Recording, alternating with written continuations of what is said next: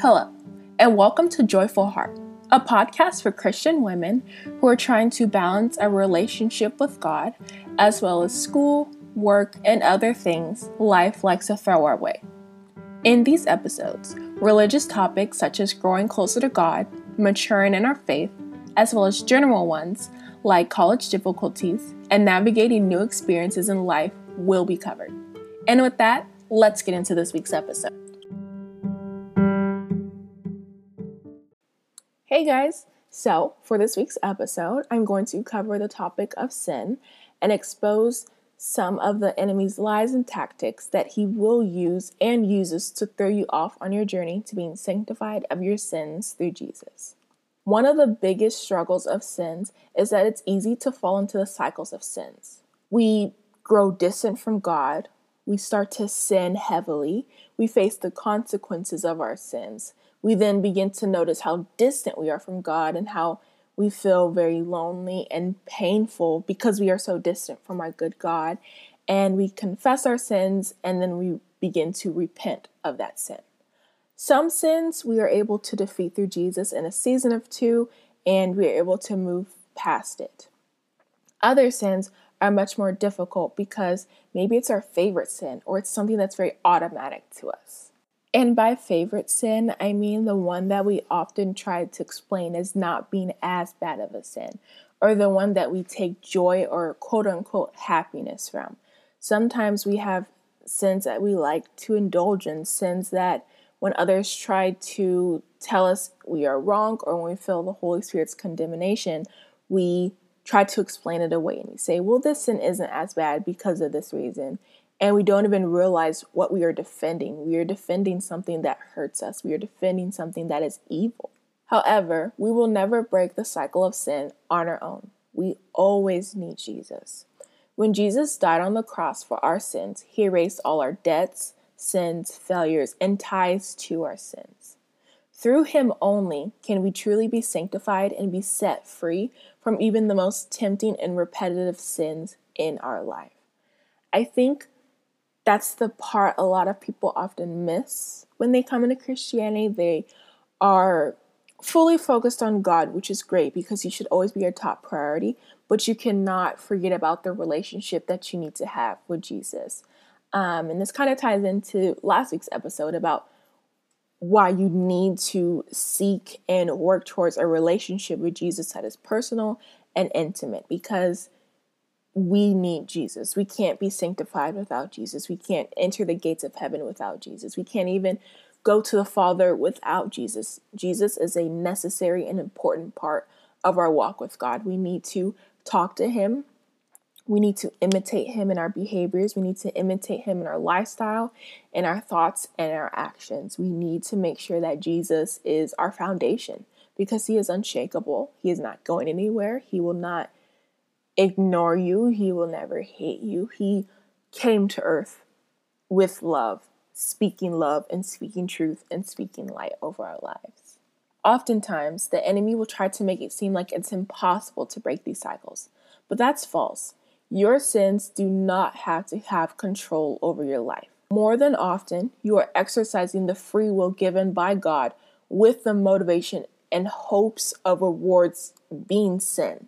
So yes, sin plays a big factor, but in most cases, you fall into that temptation and choose to live with that sin. And when I say you, I also mean me. I have done the same thing. For so long, I just thought, well, it's just so hard I can't break out of it, not realizing that sin doesn't have to control me and it doesn't have to control you. We are often very aware of the big sins like lust, pride, lying, killing, adultery, etc. But the Bible includes so many others that we might think are okay. So many other sins that society tells us is okay or it's excusable, like telling white lies, being quick to be angry, being okay with unjustness in the world, taking part in unfair practices, ignoring or hiding our own sins. A message I constantly come across in scripture is how people do what is evil in the sight of the Lord, like in 2 Kings 17:2. Many get confused about the subject of free will because verses like God hardened their hearts or God sent destruction their way because of their sins. But God knows people's hearts. He knew that these people would continue to do evil and had no current or future plans to change their lives around. If we believe that sin is okay to have or try to live a lukewarm life, we will always fall away from the Lord like the Israelites did. In 2 Kings 17:7, it states, "Now, this came about because the sons of Israel had sinned against the Lord their God, who brought them up from their land of Egypt, from under the hand of Pharaoh, king of Egypt, and they feared other gods." In 2 Kings 17, verses 32 through 33, we see the downfall of trying to pick the middle ground between God and sin. It states, "They also feared the Lord and appointed from among themselves priests of the high place who acted for them in the houses of the high place. They feared the Lord and served their own gods according to the customs of the nations from among whom they had been carried away into exile." Their sin continued to blind them away from the truth, that God is the one and only true God. They allowed sin to rule their life and thus faced the consequences of their sin. And this is why it is very important to surround yourself with a loving and supportive community of people who have a relationship with Jesus, who are seeking God each and every day of their life, because it's not enough just to surround ourselves with religious people, because Christianity is so much more about a relationship over religion. That's why it's so important to look around and see who your friends are, because your friends impact you so much more than you realize. Like, your friends impact what you think is okay. Your friends impact the shows you watch, the music you listen to, the way you act, and the way you speak. It's important to surround yourself with the right people who will keep you on track for your life. And in the Israelites' case, they had good rulers, but then they had a lot of evil rulers who did evil in the sight of the Lord, and thus it swayed them further and further from God. The context surrounding 2 Kings 17 is that the northern kingdom was about to fall as a result of their sins. Now, many people try to blame God for bad things or allowing bad things to happen. However, God is good, pure, loving, and just. Nothing bad or evil ever comes from God. All that is evil comes from the enemy who wants to ruin your life and bring you down with him. From Romans 8:28, we see that, "And we know that God causes all things to work together for good for those who love God, to those who are called according to his purpose." Now, you might be wondering, why did bad things happen to God's chosen people who were called to be set apart from the others? You might be thinking that it's unfair, but the Israelites had been sinning for many generations like we do. Unfortunately, faith isn't generational. Despite our upbringing, it's on us to work towards God and away from the world. Just because you were raised in the church doesn't mean you will remain in the church, because God has given us free will to make our own decisions. So it's up to you to seek God. It's up to you to work towards God. Your past doesn't have to matter. If you want God, you have to work towards God, because he wants you. He wants his children to return to him, and he wants us to come back to him, because the things that he offers is greater than anything the world could ever offer you. More than often, we settle for less in the world. We settle for what we think is normal, but God wants to give you the unnormal. God wants to give you the good, but you have to trust in him, have faith in him, and work for his glory. The Israelites, like us, were too caught up in sin to realize that it didn't have to control them anymore. It didn't have to set the rules for their life and, be the standard for how they act. It may seem unfair, but in 2 Kings, we see, "Yet the Lord warned Israel and Judah through all his prophets and every seer, saying, 'Turn from your evil ways and keep my commandments, my statutes according to all the law which I commanded your fathers, and which I sent to you through my servants, the prophets.'" And in verse 14 following, we see that they chose not to listen to the warnings. In fact, they became more stubborn and were described to stiffen their necks away from the Lord. So They had their warnings, but they didn't listen. God sent people to tell them that they were wrong and needed to change, and they refused to listen. They refused to. They didn't want to. They believed that the life they were living was okay because they were allowing sin to control them and control their thinking and block their understanding and block their own blessings. So not only were they warned from God, but they grew up knowing the Lord's commandment. They were his chosen people, and they knew his commands and his sayings. In other words, it wasn't a shock to them that they were doing wrong. They chose to do wrong.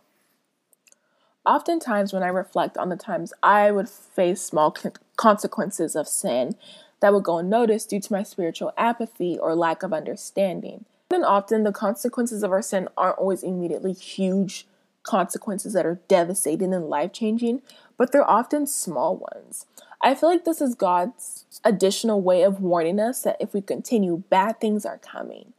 Like you kind of feel that little pinch of regret after you lie to someone or after you overreact or you are easily angered. I feel like, many times the shame, guilt, the anxiety that we face and the negative feelings that we carry are from past or current sins. It's kind of God weighing on our heart like that was wrong. It's the Holy Spirit condemning us from our sins so that we can see the truth and the lies that we are living.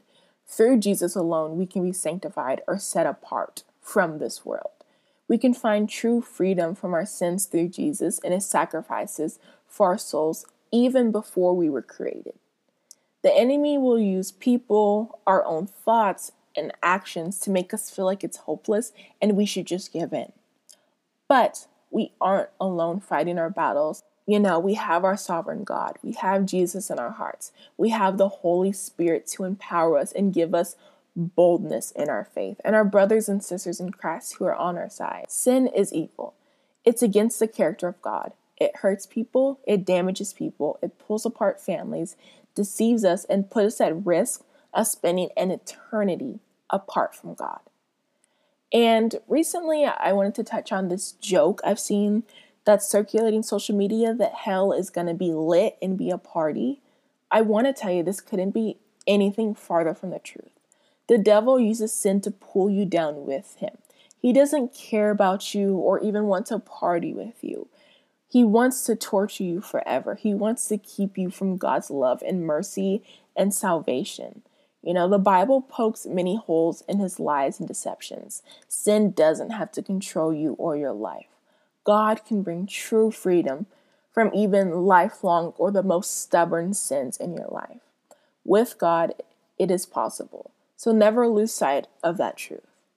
And I really wanted to close with Romans 6:12-23 because it greatly summarizes the main point of this episode, dealing with sin and its so-called control over our lives. Romans 6:12-23.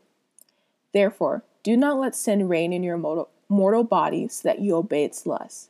And do not go on presenting the members of your body to sin as instruments of unrighteousness, but present yourself to God as those alive from the dead, and your members as instruments of righteousness to God.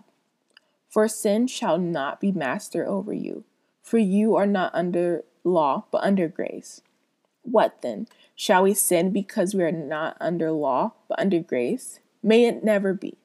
Do you not know that when you present yourselves to someone as slaves of obedience, you are slaves of the one whom you obey, either of sin resulting in death or of obedience resulting in righteousness?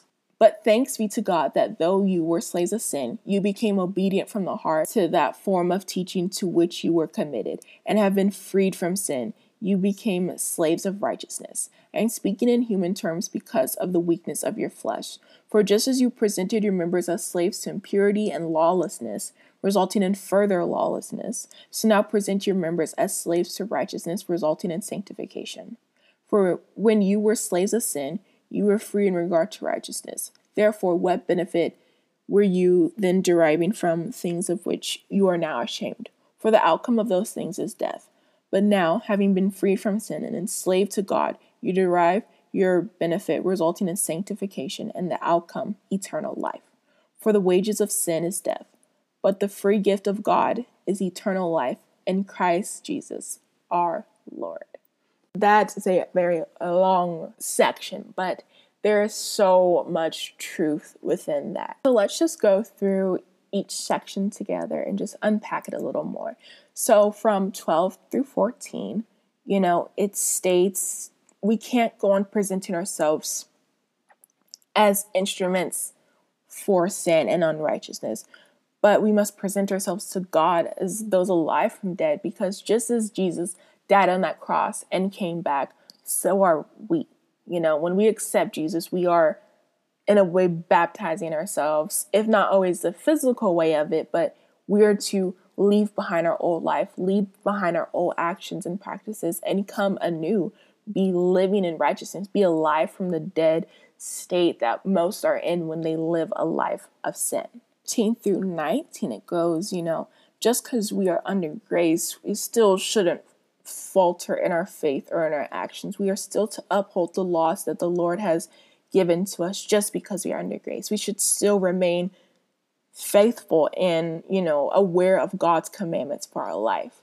And even though, we've all lived a past we are not proud of, and we've lived lives being slaves to sin, through God, we can become obedient from the heart. And the heart is the most important thing, because a lot of our actions, our thoughts, and our motivations come from our heart. So if our heart is in a bad place, only sin will spew out. We have to make sure our hearts are right and are for Jesus, and we have Jesus remaining in our hearts so that good can come out of us, light, love, and just all the right things, so that we can continue to imitate Christ in our actions.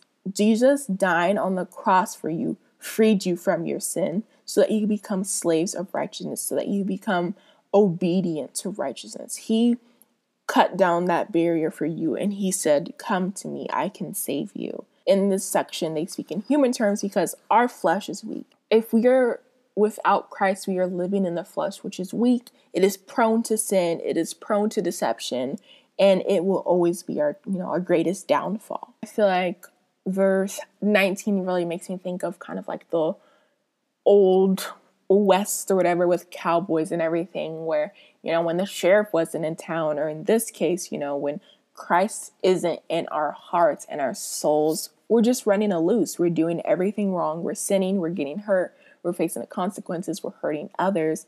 We're just living like there's no law. There's no order. There's no justice. It's just sin. We need Jesus as our sheriff to round us back in. He is the good shepherd. He would leave the 99 to search for the one, because he cares so much for you. He wants to bring order back into your life. He wants to bring law back into your life. He wants to bring love into your life. True love, not worldly love, but godly love into your life. And the last section, 20 through 23, it just states the fact that living a life of sin will always lead to death. No one else can save us. No one else can sanctify us. No one else can offer salvation the way Jesus can.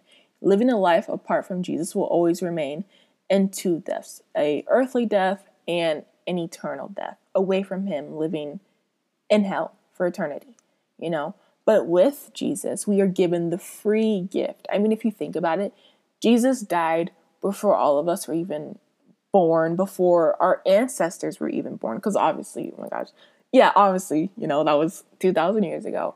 But he died before you even existed, before maybe even your family line existed. He did that for you. He did that freely. He didn't ask for money. He didn't ask for gifts or rewards. He just asked you to deny yourself, take up the cross, and follow him. We are given a free chance. We are given a free gift that we have never and will never be deserving of, that we will never earn, that we will never do enough to match up to what Jesus did for us. Jesus did the impossible for you. He did what was humanly impossible. He did it for you because he loves you so much. So if you are living a life where you just feel like you are out of control, where things are just going wrong, you can't seem to catch a break, I really want you to know that we can find peace and tranquility through God. We can find happiness. We can find hope. We can find truth and trust in knowing that God loves you forever. He will never abandon you. He will never forsake you. He will never hate you.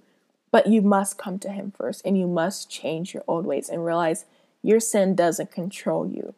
Give everything to God. Let him be in control. He is sovereign and he is able. Don't continue to live a life of sin and of misery. Come back to God. Come to God if it's the first time. Just come and be willing to submit to his wills and his way for your life and give that control to him, because you're always in better hands when you are with God. So I really hope that this episode was helpful. I really hope it sheds some light on some of the enemy's lies and tactics that he uses, and realizing that you don't have to live your life for him being a slave to him.